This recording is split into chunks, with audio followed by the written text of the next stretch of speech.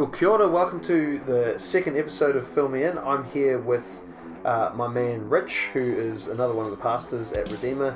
We call him Handsome Rich. He's definitely the handsome one out of the crew, and he gets up to, well, quite a bit of things, I'd say. Real estate mogul on the side, and used to be a school teacher, I believe, as well. So we've got a bit of that in common, so heaps to talk about there. But I'm really stoked to get you on, man. I was just talking to Oliver yesterday. He was around here and he was saying, talking about this podcast, talking about some of the things that would be cool to do with it, and he was saying, you've got to get Rich on, man. His story is amazing. It would be cool to get him on. And I was thinking, like, I feel like I've been a terrible friend to some degree, because I feel like we've talked about a lot of things. We talk about heaps, but in terms of like your actual story, I don't really know exactly how all that stuff panned out. I was watching a reel a couple of weeks ago, and this woman was having a go at men, sort of in a lighthearted way, saying like, "What do you guys talk about when you're together?" Because like you never know what's going on in each other's worlds. And I'm like, yeah, I'm feeling that a little bit now. So man, I'm keen to unpack the story beyond I know.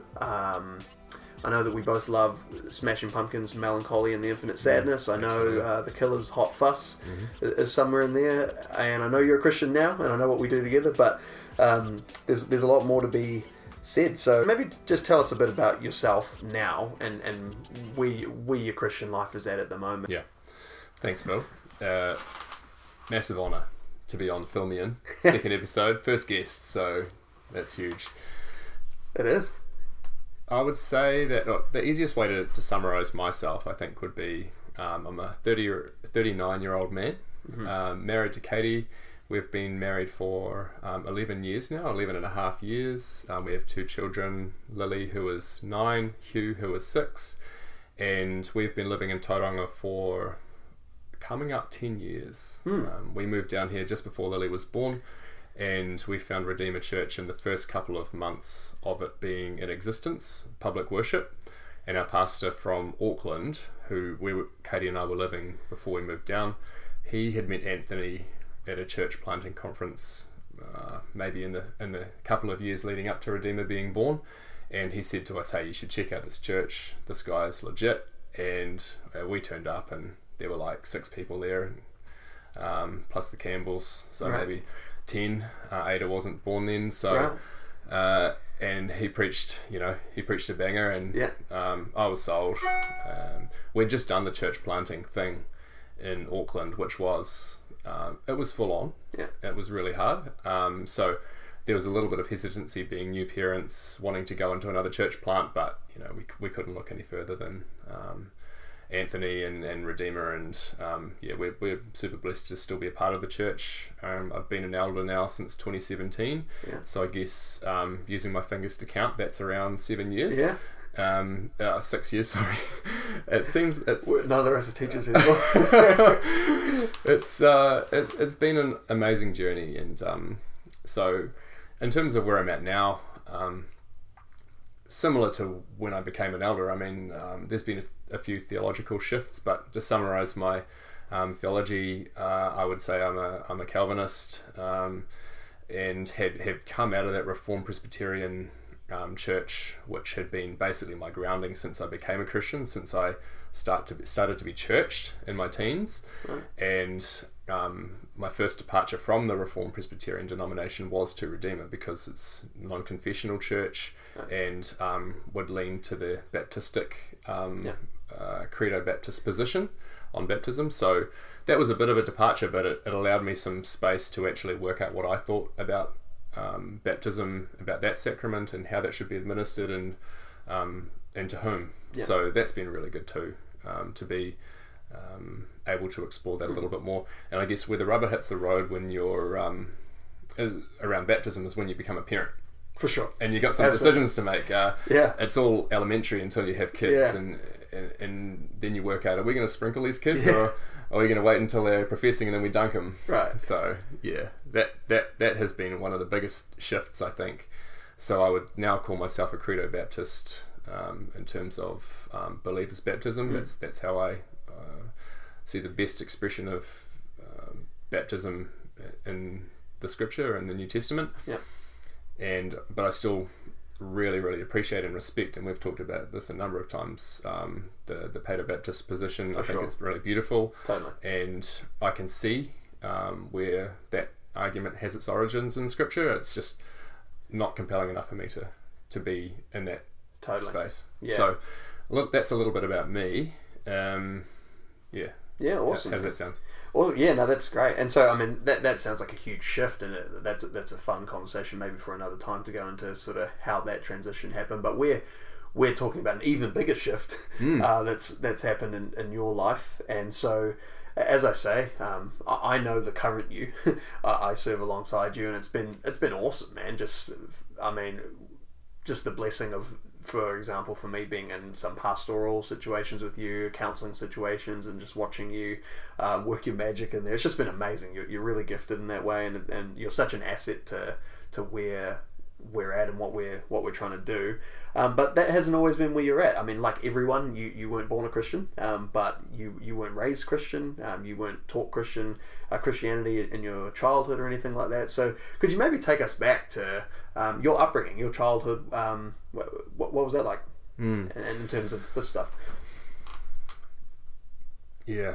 So as you say, I was not born a Christian or into a Christian home. So up until I was 10, we actually lived close to a place called Helensville, north of Auckland, and had literally no exposure in my first 10 years of my life to the Bible, to Christianity. So while we were living there, my mother was a member of the Baha'i faith, which is a kind of a universalist. It's a world religion, universalist in terms of how it incorporates into the faith, and would have more of a universalist feel in terms of who's in, who's out, I guess. It's a terrible summary, but it's been a long time since I've been in the Baha'i faith. Sure. But essentially was raised in that community with my mother. My father is probably would classify himself as an agnostic, and hasn't really shifted from that. My mother is when we moved down to the Catlins, we moved from one end of the country to the other when I was 10. And everything changed. The climate changed. My friend group changed. The Baha'i faith community wasn't there, so that changed. And then the Catlins is sometimes kind of jokingly referred to as the Bible Belt of New Zealand.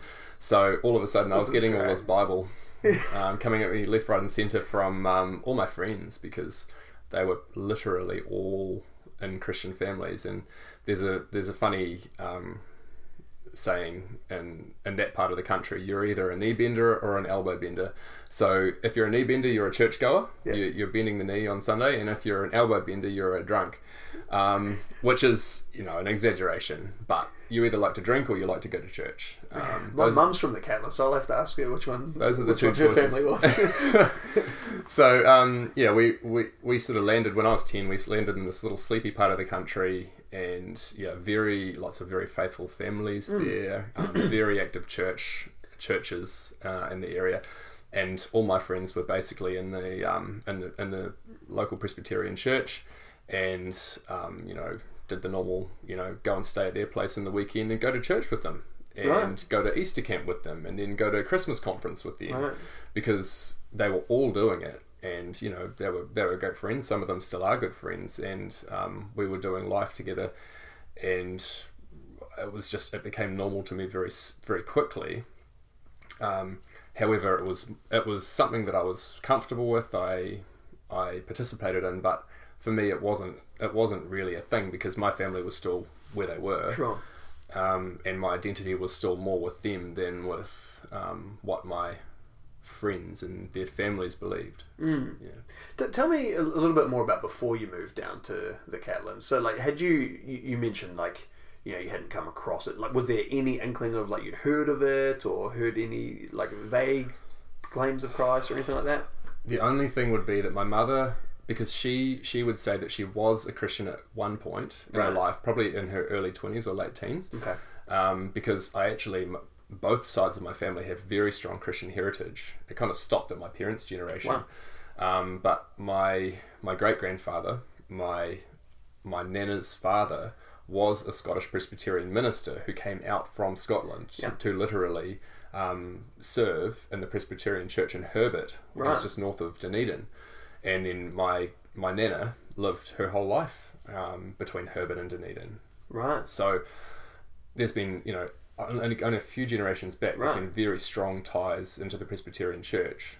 So you're picking it back up again. Yeah, exactly. That's awesome. Skipped a few generations, and I'm really hopeful that changes. I want my parents to believe in Jesus, but at the moment they don't. So, yeah, it is interesting, the heritage that has come down through the generations to me. But yeah, really, she had a Bible, and I would pick it up. It was one of those old ones with a zip around it, so it was like a reading Bible. It wasn't a study Bible or anything like that, so it just had the words and it had the red letters and stuff, and I was kind of intrigued by it, but it was basically just described to me as kind of one way to God. Christianity was one way, but my mother in her late teens, early 20s, she would describe it to me like she was a Christian for a time, but then she found some things she didn't like, and she kind of moved beyond it. As if it was kind of a stage of faith. Then you mature, and then you move past Christianity onto something more enlightened, I guess you could say. Yeah. Okay. So you're coming at this from, I guess, quite a different angle that a lot of Kiwis would as well, because I think particularly in my generation, a lot of people grow up completely secular. Would it deny that there could be any supernatural type thing, that miracles could be a thing, whereas I guess that wouldn't be where you guys were at. You would be fine with a lot of that kind of thing. Yeah At the time. Yeah And again, my mum's had more shifts since then, so now she would be much more materialist in terms of how she views the world. And I think my dad is probably more that way, but also senses something. So he wouldn't say I'm an atheist, he'd say I'm an agnostic. There could be something. Not sure what that is. So you end up down in the Catlins, and was there a particular town in the Catlins? I don't really get how it works. Like, is the Catlins a region? My mum would be shaking her head right now. It's basically a small region which it's right on the border between Southland and Otago. So some would call it South Otago, some would call it Southland. But essentially, there's a couple of towns in there of note, one being Owaka, Waka being a canoe, so land of the canoes. Right. So we settled probably 15 minutes on a farm, 15 minutes inland from Owaka, and rode the bus into the local area school every morning, and did my whole schooling from the age of 10, which is intermediate, through till the end of high school. A lot of kids go up to Dunedin to boarding schools, but me and all of my friends, we just all missioned it through together. So had some pretty deep friendships after being in the same class of about 15 to 20 kids with the same guys all the way through from ages 10 to 17. Right, and so a good amount of them being believers. Yeah, and still are. Yeah, that's so cool. I love hearing stories like that where there's consistency right the way through. So you pronounce it Owaka, okay? Because my mum pronounced it like a Southlander. Owaka. And so her nickname in our family is Shirl from Owaka. So that's what we call it. So that's crazy. Like the only other person I've known from that region, and I was cracking up the first time you said that you'd spent a bunch of time down there. I was like, oh my goodness, my mum's talked about this our whole childhood. So that's great. Okay, so talk to me about, I guess, do you remember what it was like when all these guys presumably share that common Christianity, and they're talking about Christian things, things that Christians believe, things from a Christian worldview, participating in the Christian life? Do you remember how that sort of, first came across your path, and how you first sort of found that and encountered that? Well, so many things were different when we moved into the Catlins. So, the weather was different. The way people talked were different. I got teased on the first day of school because I didn't roll my R's. And I was clearly, I was a bit of an outsider. Okay. So, being... Catlins bullies. I know, yeah. I was this weird North Islander. I guess conforming to a new culture, a new part of the country, a new subculture, I guess you could say, within New Zealand, I guess it was like, this part of the country is different, and I was immersed in the Catlins, and the Christian aspect, it was almost like in a weird way, what we anticipate heaven to be. Everyone's Christian. Right. And it's not just, it's an innate part of just being human is to be Christian. And that's kind of how I found it initially. It wasn't so explicit.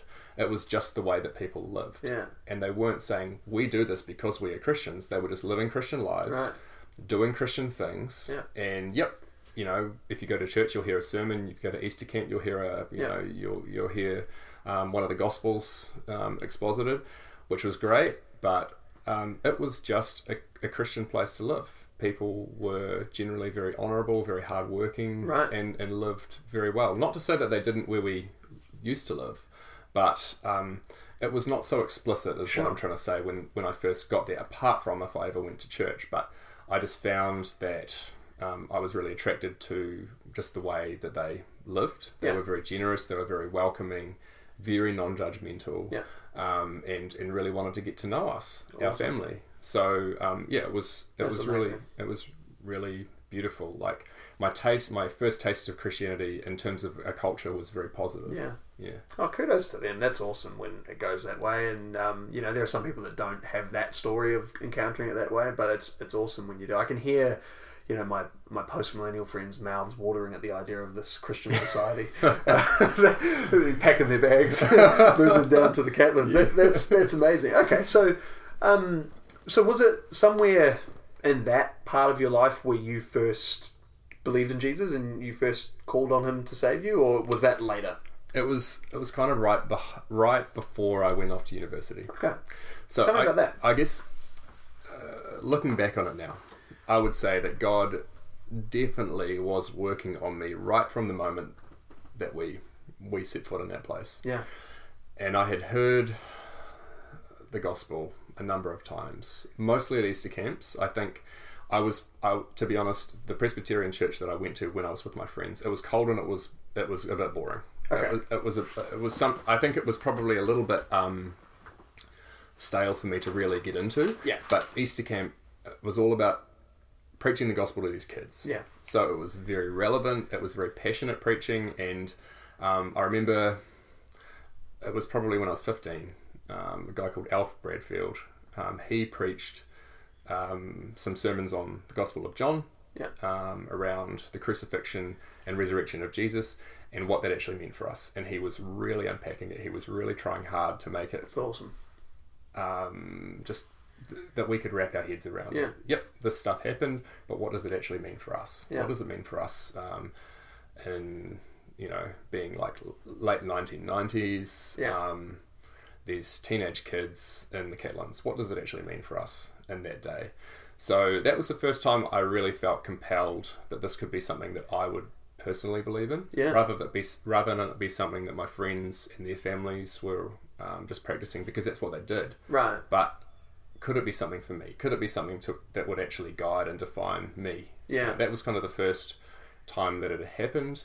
And from there, I think my friends were more encouraging of me to actually go, is this something I believe? Yeah. And it was at the start of my 7th form year. I was quite young for my year, so I was probably 16. And we'd been to a Christmas conference, and I guess all year on year, the ones who were taking it seriously and calling themselves Christians were just becoming easier to recognise. And the ones that were kind of in Christian homes, but they were rebelling or weren't owning it themselves, I guess you could say that there was a growing dichotomy. Sure. Yeah. And you could see who was in and who was out, I guess, or who was professing and who was rejecting. Right. So that was becoming clear. And one of my friends, old friend of mine from Christchurch, but she was in the Grace church up there, she came down and she was there with me at Christmas conference, and then afterwards she's like, so where are you at? Right. What are you actually believing? Is this something that's real for you, or is it just something that you're just happy to come along and listen and join in, but then just go back and not own it yourself? And that was really her, or God saying, you've heard the gospel, you understand it well enough. Yeah. What do you actually believe? Yeah. Do you think this is true, or do you think it's just something that some people believe, but you can take it or leave it? Yeah. So that prompted me to really consider myself, and then through that year I really did go, I am a Christian. I believe the gospel. I believe that Jesus died for my sins, and the only way to Him is faith in Him. Yeah. And then probably arrived at some point, sometime during the year. Started reading the Bible for myself, and so I couldn't identify a point. Yeah. But if anybody asked me during that year, I would have said, yeah, I'm a Christian. That's amazing, man. How did you find first reading the Bible? Confusing. Okay. Because I was reading at home without any real help. So I read the New Testament cover to cover and was really confused by a lot of stuff. Sure. It was probably... So, skipping forward into my first year at university, I was incredibly blessed by some Christian guys from Campus Outreach who would come out from the States to minister in Christchurch. The Lord led me to Christchurch. Okay. Not super spiritual reason, it was for a girl. Right, okay. I wanted to get out of the Catlins and meet some new people. All of my friends were going to Otago University, so I was like, I want to go to Canterbury. I want to meet some new people. Sure. I was probably maybe a little bit more aware of how small the Catlins was, because I hadn't lived my whole life. Right, yeah. But I really wanted to meet some new people, and there was this girl who was in Christchurch as well. Sure. So, went up there. Started university in March, and immediately the Grace Church in Christchurch became my home church. Yeah. EPC it was called, Evangelical Presbyterian Church. Okay. And in this church were these 4 guys with their families who were in there they seemed ancient to me, but they were like early 30s. It's still old for me. And they had families, they had wives, and had come out basically to do campus ministry on the University of Canterbury's campus. And preach the gospel and help disciple young guys and girls who were either new in the faith or were just transitioning from the home, coming out of the nest, basically, out of their homes and into university, which is an incredibly testing time for a young Christian. Yeah, regardless of how much you know, it's an incredibly tough time. So I was especially blessed by a guy called Neil Vinson, and Neil... might get a bit emotional here. He passed away a couple of years ago. Sure. So Neil was an incredible guy because he just latched onto me. At a time where I had no real grounding in terms of I hadn't been taught. Right. And I had been to church, a bunch of times, but it was only when I was staying with my friends. So my grounding was very shallow. Yeah. My faith was very shallow. But I was coming into a very vulnerable time because university is incredibly full on in terms of the social and the academic side of things. Right. And he recognised that in me. He loved me. He spent a lot of time with me. We went to the gym together. We hung out together. He invited me around to be with his family a lot. Awesome. And he taught me the Bible. That's awesome. Taught me how to read it, how to study it, how to understand it. And at the time, you just do not understand how much of a sacrifice that is for a guy with a young family to do. Right. And how much you will need that, I guess that investment in you. You have no idea at the time. You're like, oh, this is cool. This guy keeps on trying to hang out with me, and go to the gym with me, and spend time with me, teach me the Bible. Yeah. That's cool. But man, that has... Yeah. If there is one person that I would say he is the guy. Yeah. He's the guy I'm always so thankful to God for, because what he did for me was huge. Massive sacrifice for him, but it's what he wanted to do. For sure. So that was a huge turning point for me, because man, who knows what could have become of me if someone like Neil hadn't seen. This is a young guy. He's a Christian, but he doesn't really know anything. I need to teach him. I need to show him how a Christian lives, because I hadn't had that example at home either. So I was incredibly grateful, and still am incredibly grateful for Neil. And thankfully, he went back to the States during the time just coming to the end of the time I was at university. But he came back to New Zealand, and actually was ministering up in Auckland in one of the Grace churches up there, right up until when he got his cancer diagnosis, and then they had to go back to the States. in 2021, I think it was. So I got to see him a bunch of times, and it was really amazing. That's cool. And I think we never got to say goodbye properly, which is heartbreaking. But I could tell that he was really stoked to see that I was an elder in a church. Yeah. And still a Christian, I have and leading my family well, and I think for him, those kind of things made everything worth it, because you know that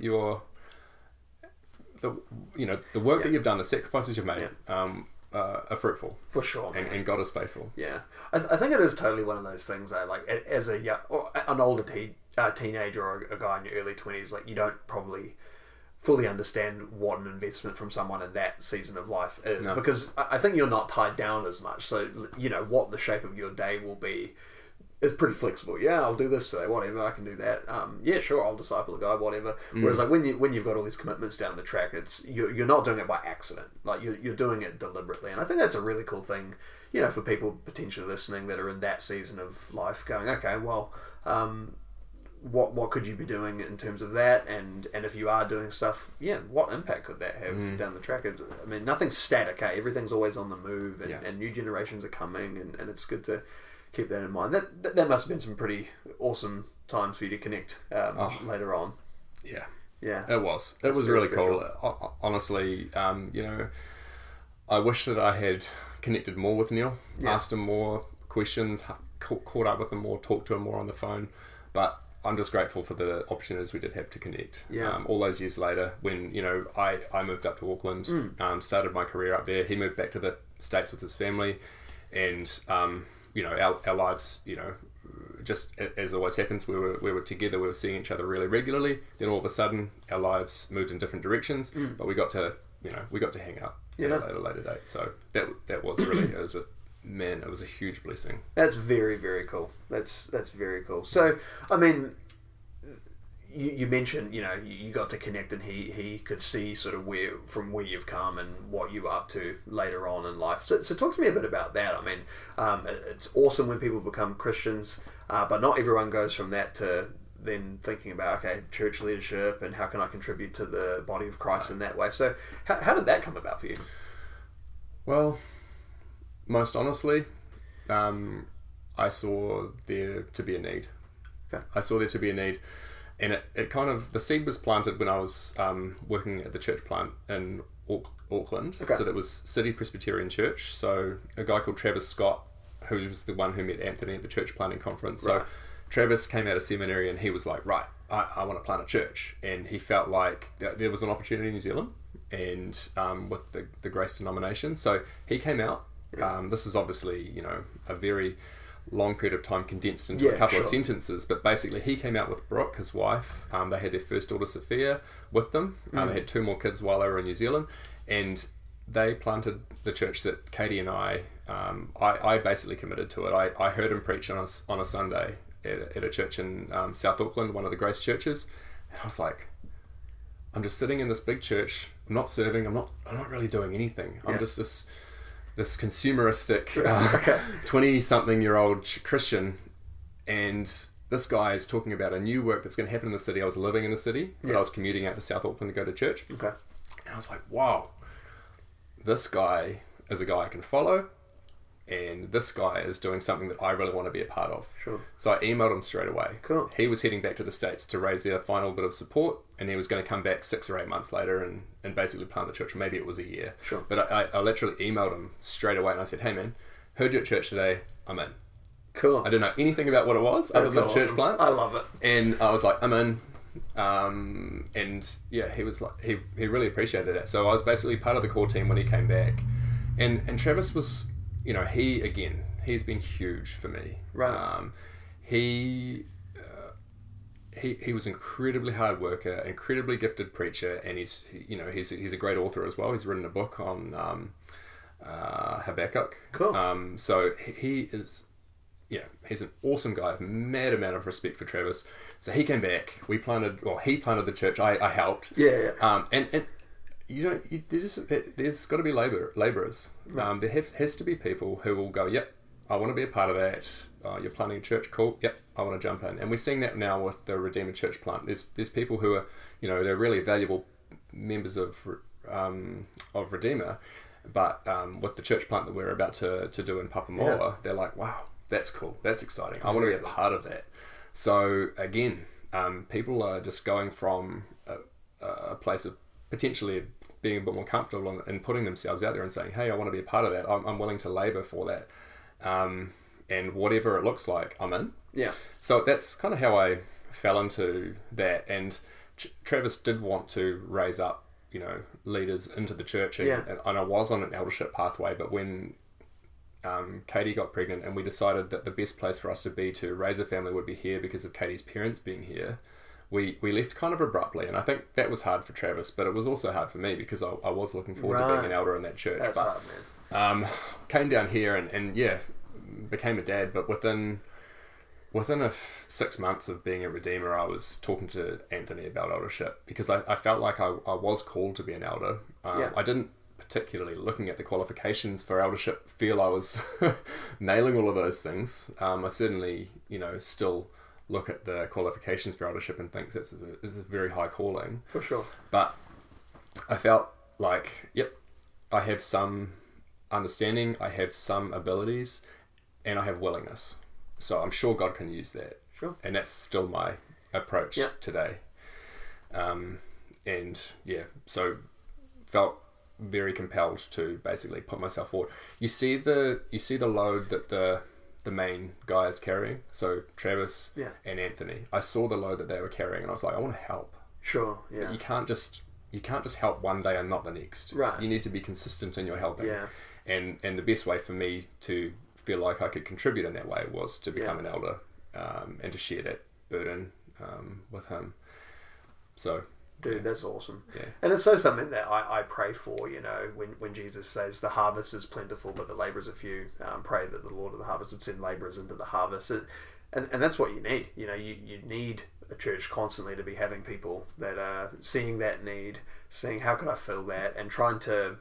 If there's clear discrepancies between the qualities in, say, 1 Timothy 3 and themselves, and sort of working on some of those things. But if you feel that call out, like it's an honourable thing, Paul says, and it is really amazing. I've talked to a lot of people over the years who will talk about positive church experiences they've had, and one thing they'll mention is being in a church context where there are a number of elders, and a number of elders aren't full time.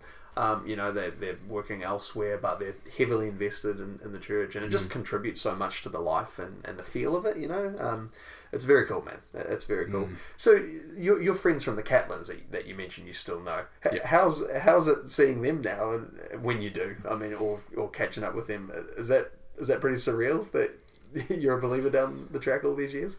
Man, I haven't seen any of them for quite some time. Okay.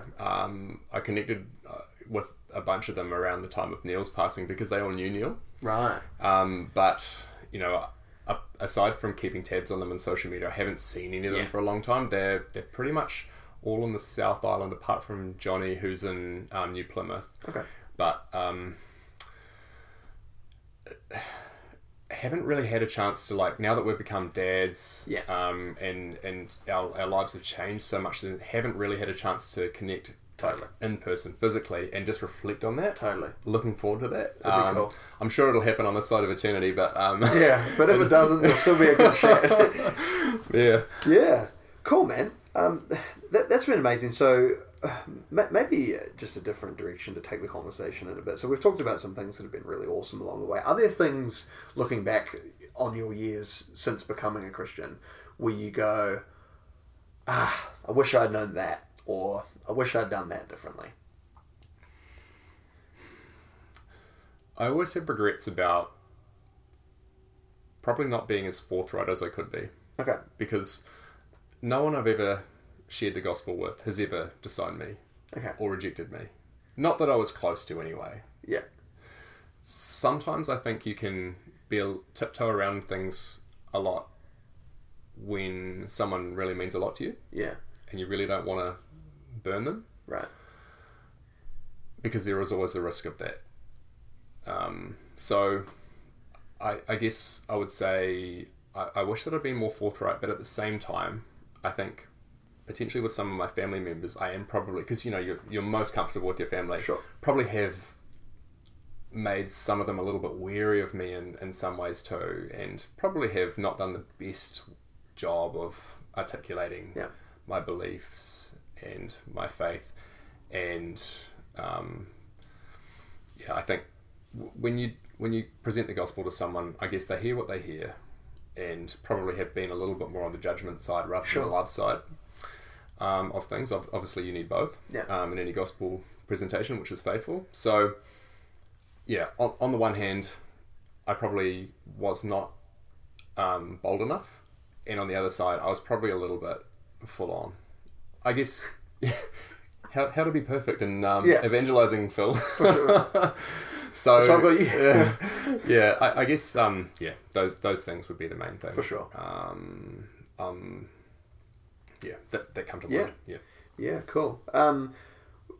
So you mentioned Neil as sort of a key influence in your life, and someone who's really taken you under his wing and taught you theology, taught you how to read the Bible, taught you how to live the Christian life. Travis as well, to some degree, sort of seeing his work ethic in the faith. Are there other people you'd say, this is a key influence on me, whether you've met them or perhaps it's through hearing their stuff or reading or whatever? Anthony. Yeah. I mean, there are definitely authors, there are definitely Christians out there who have been hugely influential on me. But what I love about the local church is that you get to live life with these people. Yeah. You get to see them day in, day out, how they approach certain things, how they deal with pain, how they deal with rejection, how they deal with a huge workload, how they parent their children, how they lead the church with humility and with passion, and with just a rock solid faith. Because I could say, some people like Matt Chandler, hugely influential as an author and as a preacher, but I haven't met Matt. Right. And I don't know what Matt's like outside of his preaching and his books. So there's a stack of guys I could talk about like that. Yeah. But in terms of people, like actual people in my life, it's been Neil, it's been Travis, it's been Anthony, and you and Caleb as well. I would say, because we get to do mission together. Yeah. We catch up regularly. We talk about the things that are hard and things that are good. We have a lot of fun. So I would say you guys basically, and my wife. Awesome. Obviously, Katie is not one to offer an opinion quickly. Okay. She is very, she is reserved, but when she does say stuff, whether it's just general wisdom or theology, she was always bang on. And she is just she's got an incredible way of articulating things, presenting things, and just digesting things, which are constantly making me check myself and what I think. I think I am a person who can sometimes be too quick to speak. She is the opposite, and I've learnt so much from her, just from being married to her, just from the way we parent our kids, the way we are as husband and wife. I have like an incredible amount of respect and awe for her and her faith, which is incredibly deep. That's very cool, man. That's very cool. Let's talk about the future a little bit. So we've sort of been reflecting on the story so far and up to this moment. What are your hopes for your Christian life, or your involvement in the church, or thinking long term, like what's Rich's legacy? what do you want to be known for? What are some things you'd love to accomplish for the Lord with your time you got left? My family, my kids. Like, I would want them to know Jesus, and would want to have them to have a saving faith. Their whole lives. I would want them to enjoy Jesus, their Savior, and if that one thing happened, I'd be absolutely stoked. Awesome. So my family are my primary mission field. Yeah. I love my kids so incredibly much, but the thing that and this is Lily always asks me, what if you could have one wish, Dad? And I'm always like, that you would know Jesus, that you would love Jesus. That is my only wish for you. Everything else is superfluous. So that is the thing. That's awesome. Beyond that, my family, like my siblings, my parents, my remaining grandparents, everybody in my family, I would want them to know Jesus. That he is good. He is a good Saviour. And in terms of church, I would hope to be able to serve at Redeemer Church until I die, I guess. Yeah. I have no plans to do anything or be anything else. I want to be a lay elder, a lay pastor for as long as the church will have me. Yeah. And I would hope to be an encouragement. Awesome, dude. That's all. That's great. Hey, just one final thing, just thinking about this. There'll be people listening, and there's people who've made comments to me about... one thing that could be good about this kind of podcast is that you're talking to diverse, diverse kinds of people. Not everyone will be full-time pastors, and I think there's a real blessing in that. I think one way that certainly people who are full-time like me can be less effective is sort of losing touch with where most people are at. You work hard for sure, but I guess the kind of work you're doing is just different, and so you're not maybe with other people a lot that don't see things the same way as you, or spending time on things that maybe aren't directly like building the church or whatever, but are important. So talk to us a bit about your work and how you see that fitting into the Christian life, and how you understand where that goes. Yeah, good question. So I work in commercial real estate. So essentially I sell and lease warehouses is what I do every day. How I see that work fitting into my life as a Christian is that I get to be a Christian in that workplace. Awesome. It's an incredible blessing, the number of people and just the walks of life of people that I get to interact with on a daily basis. Real estate has... it's an incredible wealth generator, but it also can lose people money as well, a lot of money. So I guess my role as a commercial real estate agent is you basically become a trusted advisor for your client, and your integrity, your honesty, your